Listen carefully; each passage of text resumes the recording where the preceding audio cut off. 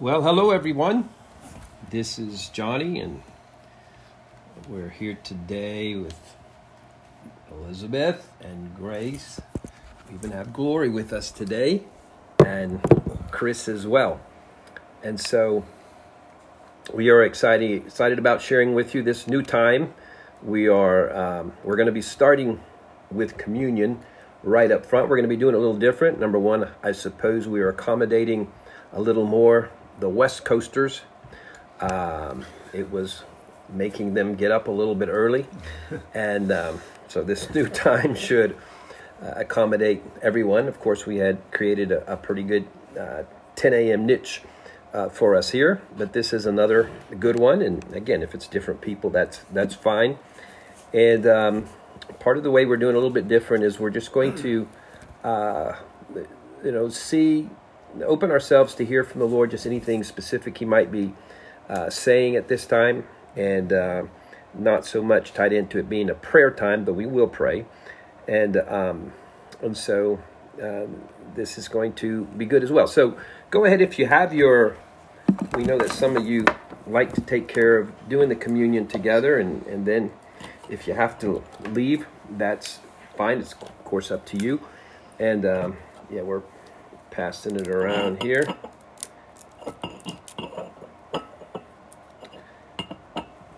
And I'm just going to pray before we do this. We have the bread or crackers, the element that represents the body of Jesus that was broken for us. He gave everything. He came down to where we were. He didn't hang up in heaven a couple of miles up and say, come up here. He came down to where we were, and he endured so much, and all the way down to death on the cross, a brutal death, and his body was beaten, all because of his love for us. And it was the love of the Father to allow his Son even to experience this, just so that we would be able to have a future relationship with him, as well as have another level of access to who he is here on earth. And then the grape juice or wine or whatever it is that you have there, that is also to remind us of the blood of Jesus, and that goes into the same aspect as his body, the ultimate giving of everything, pouring out his blood for us. And through his death, we ourselves also find resurrection life. So we're going to take this, and I'll just pray. Lord, we just thank you again for this opportunity to remember you, Lord, as we take of communion during this time of challenge in our nation and the nations of the world. It is our joy and privilege and pleasure to look to you.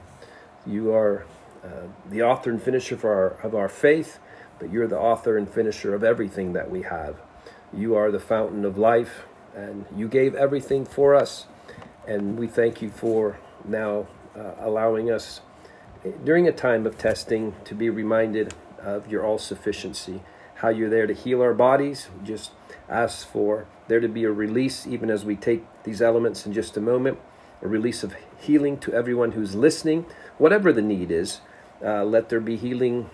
Grace had a word from the other day that God would be healing bodies, that you would be healing bodies of all kinds of other illnesses during these times. And so we just thank you for that, and that will be available to us at this time, and not just available, but that there will be a next level of power and presence as we do this together. And we thank you for being our Redeemer for every area of life, every situation where we need redemption. So now we take of the bread.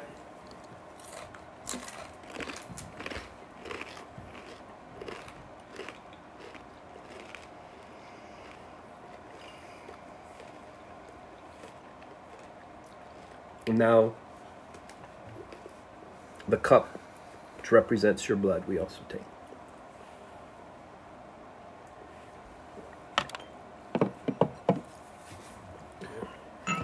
Let your presence and power flow through us. Let it flow through this time together to everyone who's listening to this, Lord. Yes. May they experience you as we remember you, as members come together across this nation, across the world. it is another way that you are remembered. And we just thank you for the strength that you release through your body, to your body for such a time as this. Yes. And we thank you. You're the God not just of ideas, but the God of presence. And we receive your presence now. Yes. Thank you, Lord. Yes, yes. Thank you, Lord. Healing in your presence. Hope in your presence. Faith in your presence. Love in your presence. Thank you, Lord. In your presence is fullness of joy. Thank you, Lord, in Jesus' name. All right. Well, I've got stuff. Do you got something? no, you go ahead, Chris. Are you sure? No, I was just going to invite you all to interact as the Lord Okay. had speaking anything to you. Hey guys, this is Chris. So, I know that we open this time up really just to kind of communicate some things that are on our hearts, and I think different people will flow with stuff. But this morning, it was brought to my attention there's a group actually in Israel. This is really cool, but they watch for the new moons. And so they report on the new moon every month of when the moon has been sighted in Israel. And there's a lot of significance in this prophetically. This new moon starts the new year in the Hebraic calendar. It's the month of Nisan, which is it's the start of the new year, which is significant. But it also is the 10 days that lead us into Passover. And so when you would do this, when this new moon was spotted, they would actually bring the lamb into their house, which I think is really significant for the time that we're in right now. So they would actually bring the lamb that they were going to slaughter into their home, and over those 10 days in the home with the family, which is interesting, just being in quarantine and most of us being with families or being in touch with more of our families, inviting the lamb in. They would get to know it. They would actually go through the process that they go through with the lamb before it was actually slaughtered for Passover. And so I think just prophetically sensing and speaking that there is something really important to Nisan and to the new moon being spotted last night, and us putting it on us on this calendar and this understanding for what being in the home and what inviting really just more of that communion with the Lamb over the next 10 days. So good. So that's kind of what I had to share. So was So last good. night the first night of The first new moon? night Yeah. was the moon was spotted. So when the moon is spotted, that's when the calendar starts. Wow. And so it starts the 10-day countdown. I love that. Yeah. I was reading in Mark about just the life of Jesus, and all the way up until when he, as our lamb, was, handed himself over to be crucified, and he's on the cross, and the very last thing that he said before he willingly gave up his life and submitted his spirit to God, the last thing that he said was, my God, why have you forsaken me? And I just heard it a different way this time when I read it. I heard it as like, of course, Jesus was there taking on every sin that had ever been committed and would ever be committed, and every possible distance between the sons and daughters of God and the Father was atoned for as he hung there on the cross and gave up his spirit. And when he shouted, my God, why have you forsaken me?" I heard it like it was the cry of all cries from the earth, that he represented every deep, truthful, honest, raw cry of every heart that has ever lived and will ever live. Is that moment of like, there's something in us that instinctively knows that we were meant to not be separated from our Father. And when we are, it feels as if we've been forsaken, that we've been abandoned. Like, where in the heck are you, God? And of course, with what's going on in the nations right now, that's just so not even clear. We know there's a virus. We don't know how bad it actually is compared to other things that we've experienced or even are experiencing. We know that it's had a ripple effect on our economy. We know that everybody is experiencing this in different ways, and it potentially triggers in each of our hearts that deeper cry, from maybe moments that were worse than this for us. Like, does he really have me? Like, can I really count on him right now? What if he lets me down the way, it felt like he let me down when I was a kid, or at different moments in my life? What if this is here we go again? Or, if you're one of those rare people that hasn't experienced something yet that's triggered you all the way to that core place, maybe you're experiencing that for the first time. But I loved it that the cry of Jesus' heart when he hung on the cross covered that. He covered that place. He didn't just cover, sinful choices that we would make. He covered that cry of doubt. Where are you, God? Where are you in this? Are you really for me? And where's the proof? How are you showing up on my behalf? And Jesus allowed himself, to be fully man, especially there on the cross, to fully feel what it feels like to be us in that place of being tempted to believe that he has literally turned his back on us and forsaken us. And Jesus conquered even that, because his last breath, it says that he gave up his spirit to the very one that he was feeling forsaken by in that moment. He gave that act of ultimate trust. He gave his spirit back into the hands of the Father that he felt forsaken by. And so there's just this giant act right now of the body of Christ, even in the earth right now. We are recommitting ourselves once again in the face of contradiction and mystery. Where are you? And I honestly, more than I'm afraid of the virus, I just have this ache in my heart. Like, why can't we speak and this thing just disappear? Why can't we go empty out the hospitals right now? Like we can, but we can't. It's not happening. And so there's this sense of, where are you, God? We know your real heart. We know your nature and your character, and there's this contradiction and there's this mystery that we're still living in as a generation. And so even in that place, an ultimate act of surrender, following the Lamb into that place of ultimate surrender. We trust you even in the face of what we cannot see or understand. And we live by faith, not by what's actually happening around us. We live in a greater realm than what we can see right now. That's good. Something else, the Lord, beginning in the night, he had me awake for a while, and then following up with it this morning is really putting on my heart China. And just that, appropriate enough, we think through the grid of our own nations, and we think through the United States and what's going on here, and even the confrontation going on behind the scenes with deep state stuff.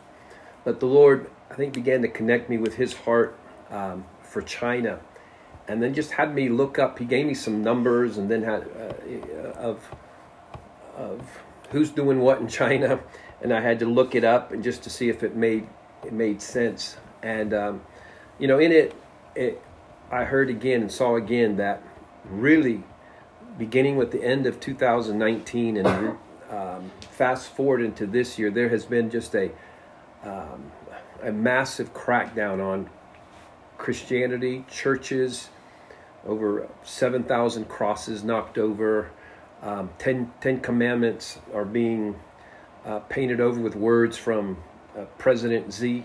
I don't know how you say his name exactly, but he's like Xi, wanting the adoration worship to come to himself, and he's like he has decided he's going to suffocate religion in China. And of course, the reason he's made that choice is because they're feeling as never before. They're feeling the intimidation of the rising Christian populace there. In fact, all religious expressions are way high, but particularly the Christian one. And I think just in February last month, they had like 41 new rules and regulations that so oppress the church. Number one, like you can't, I think this is nationwide, you can't go into a church if you're under 18. You can't even be, you're not eligible to be one of them unless you're that. And then there's all kinds of other limitations. And so there's a real pressure being put on them. And the Lord was just letting me in on the cry for freedom, much like the children of Israel were having the bondage of Egypt, that there is a cry that's come from the Chinese people to him. And it's really intensified this year. And that is something very actively playing right now, and something he's looking at. And if you look up officials, numbers are all over the place. They'll say anywhere between 90 and 130 million. That's kind of Communist Party themselves admitting there's this many Christians there. But again, they won't count underground churches. They won't count children. And I did my own research, and it confirmed essentially what the Lord was telling me. He's telling me there's in the vicinity of 250 million Christians there, and I found good, proof of that. That there's really 250 million, which would really mean China has more followers of Jesus Christ than we do in the United States. That they're number one in the world, followers of Jesus Christ. In that, just like we have extremes and weird followers of Jesus Christ that embrace different things, and some of the wrong doctrines they have there are, we'll say, our fault from the United States. We've passed on things that aren't the best. But on the other hand, they have some of the most on fire believers and Christians on the planet. They've been forged in the fire, especially recently. And so there's been an intensification of their cry out and their prayers to the Lord. And we really, as we have some resentment at China, the virus coming from Wuhan. This is not the people. No. As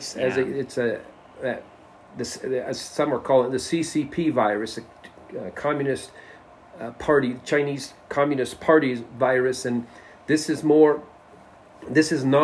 the people of China, and really, there's 1.5 billion people, and really there's more than that if you count the ones that aren't registered. When I was in China, I was told there's really a good chance of being another 300 million of those that aren't registered because they're in violation of the family standard there of only the limited children per family. And the Lord began to speak to me that there's a ring right around the president in the Chinese Communist Party that are believers, and they're really close to the top.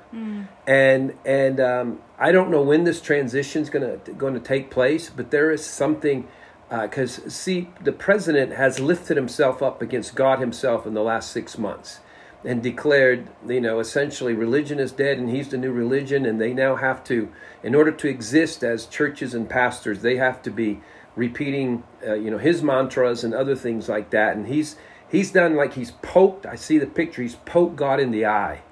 And there's a consequence to that. And, if you look it up, the Communist Party has about 90 million people that are part of the actual party. The Lord was showing me that it can sound like a lot, that there was 10 million true believers in the Communist Party.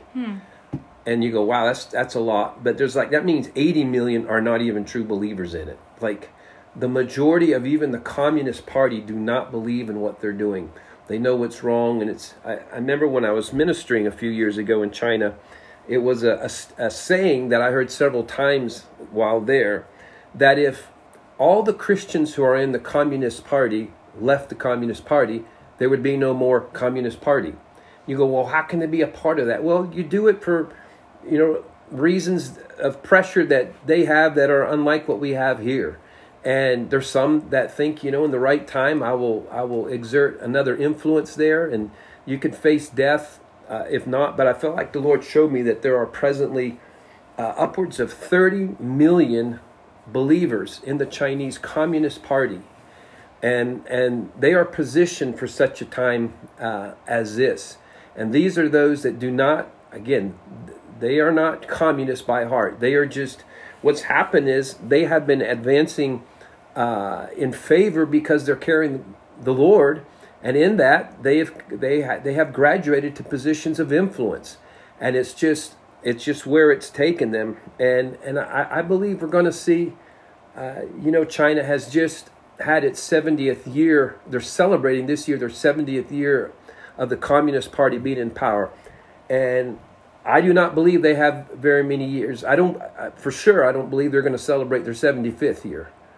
And there's something even before then. One of the things God is doing now, He's watching over the 1.5 billion Chinese people. He's seeing the situation. He's hearing the prayers of His people there.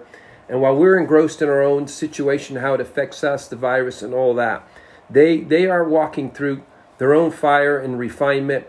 But they are having, I think we'll hear about amazing testimonies. We already hear that as well, healing testimonies and things like that. But let's just be aware that they are our brothers and sisters, and that we have, the whole world, there's no reason to make any enemy with anybody.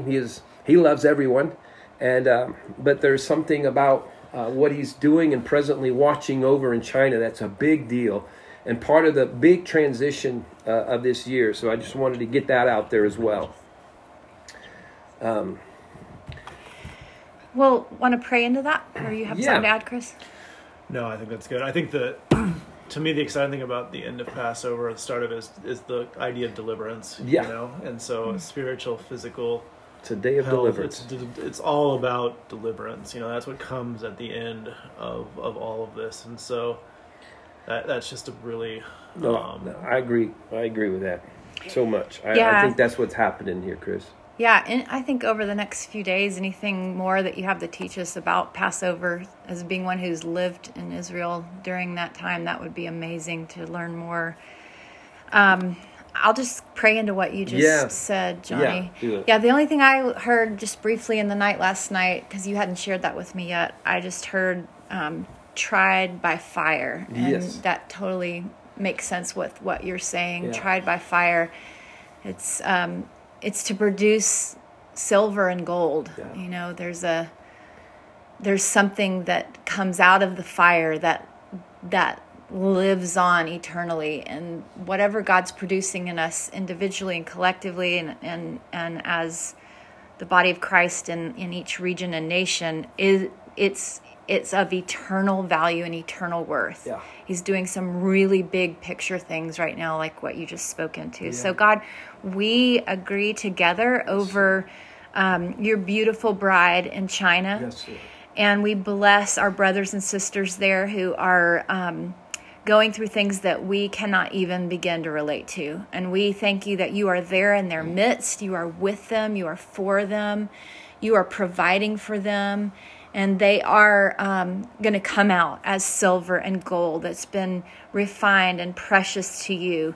And we thank you for those that are in leadership positions. We bless those who are in leadership that are there because they have asked you for influence, and they've been brave enough to step forward and do things that put their own lives at jeopardy, but they're there nonetheless. We ask that you would just infuse them with courage right now to follow you and to partner with you, and whatever that looks like for them and for that nation. We pray for the leaders, the president there. We pray for those that are in a position that need their hearts softened to good, to your kingdom way of doing things, to the true heart of a leader, a servant heart. And we ask that you would speak truth in all the ways that you speak truth into a man's heart, and that you would shift and change his heart, God. Yes, Lord. I thank you for the friendship that Trump says that he has with the president of China, and we ask that would be true, that would grow, that the influence that should be there would be there, that he would be peer pressure for the right direction, God. I ask that China would, the leadership there would even be able to humble themselves and take ownership of whatever part they played in this going the direction that it did. And I ask, God, that we would be a country that would lead the way in mercy. Yeah. and forgiveness. And God, even as we're taking communion these days together, I ask that you would just continue to stir in each one of our hearts the desire to live humbly before you, to ask for forgiveness, to forgive others, and to live in that place of just daily repentance and daily humility to grow and change and reflect you. We pray, God, for anyone that's listening that just is especially discouraged today or confused or in fear, and we declare over your mind that you are stable, that you are you have access to everything that you need in Him, that you are not a victim, but that your victory is already sure. And we just shore you up in the Spirit right now, and we send angels to minister to your heart, to your mind, to your physical body. And God, we pray for those that have had a diagnosis of the coronavirus, and who some may be even fighting for their lives right now, or those that know of them. We release your healing power. We send out angels to every hospital, every doctor's office, every emergency room, every ambulance, every home where someone is sick with this coronavirus. And in unity of faith, we speak to that virus to die and not multiply, and for immune systems to build up and do what you were created to do and knock this out. We say no to death, and we say yes to life. In Jesus' name. Thank you, Lord. Amen. You know, Johnny, maybe you might want to address this tomorrow since we've gone a little longer today, but a question that I thought of that would be interesting to hear your point of. You spoke about the Chinese church as being, persecuted. Some people feel like the fact that our government has asked us not to, basically meet in our churches with any group larger than 10 people, or unless we're able to keep 6 feet apart. Yeah. Do you feel like the church is being persecuted right now in America in that way? No.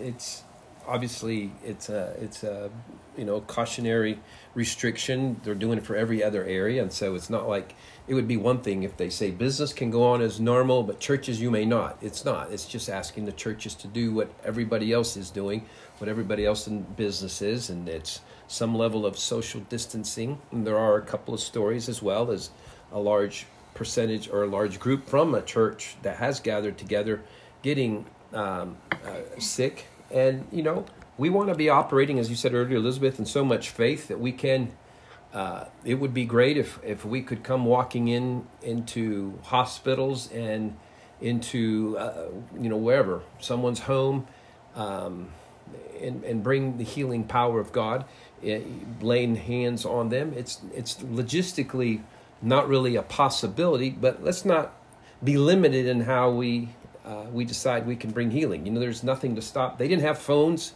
in those days. There's phone calls can still reach into somebody. There's no reason that a spoken word, that's what he did in Jesus himself. He spoke the word, and the centurion's daughter was healed. So a spoken word can do that. And there's also, there could be cutting of cloths or sending things out. There's all kinds of creative ways. If the point is a point of contact, some believe there has to be a point of contact in order for there to be a faith trigger. It's not the only way, but it is something that does it. So there are all kinds of ways to facilitate that. And so it's not wrong to be bothered by the fact that we should be providing healing, but we don't have to go against a very reasonable request from the government and something that's being done in every other area. And we don't want our faith to put other people under duress, put other people at risk because of your faith. Like, you should be the only one at risk if you are stepping out in faith and not putting the rest of your family or friends or whoever else you interact with. And so I think that's just some, it sounds like common sense, but I think it's wisdom as well. That's good. Thanks for sharing that.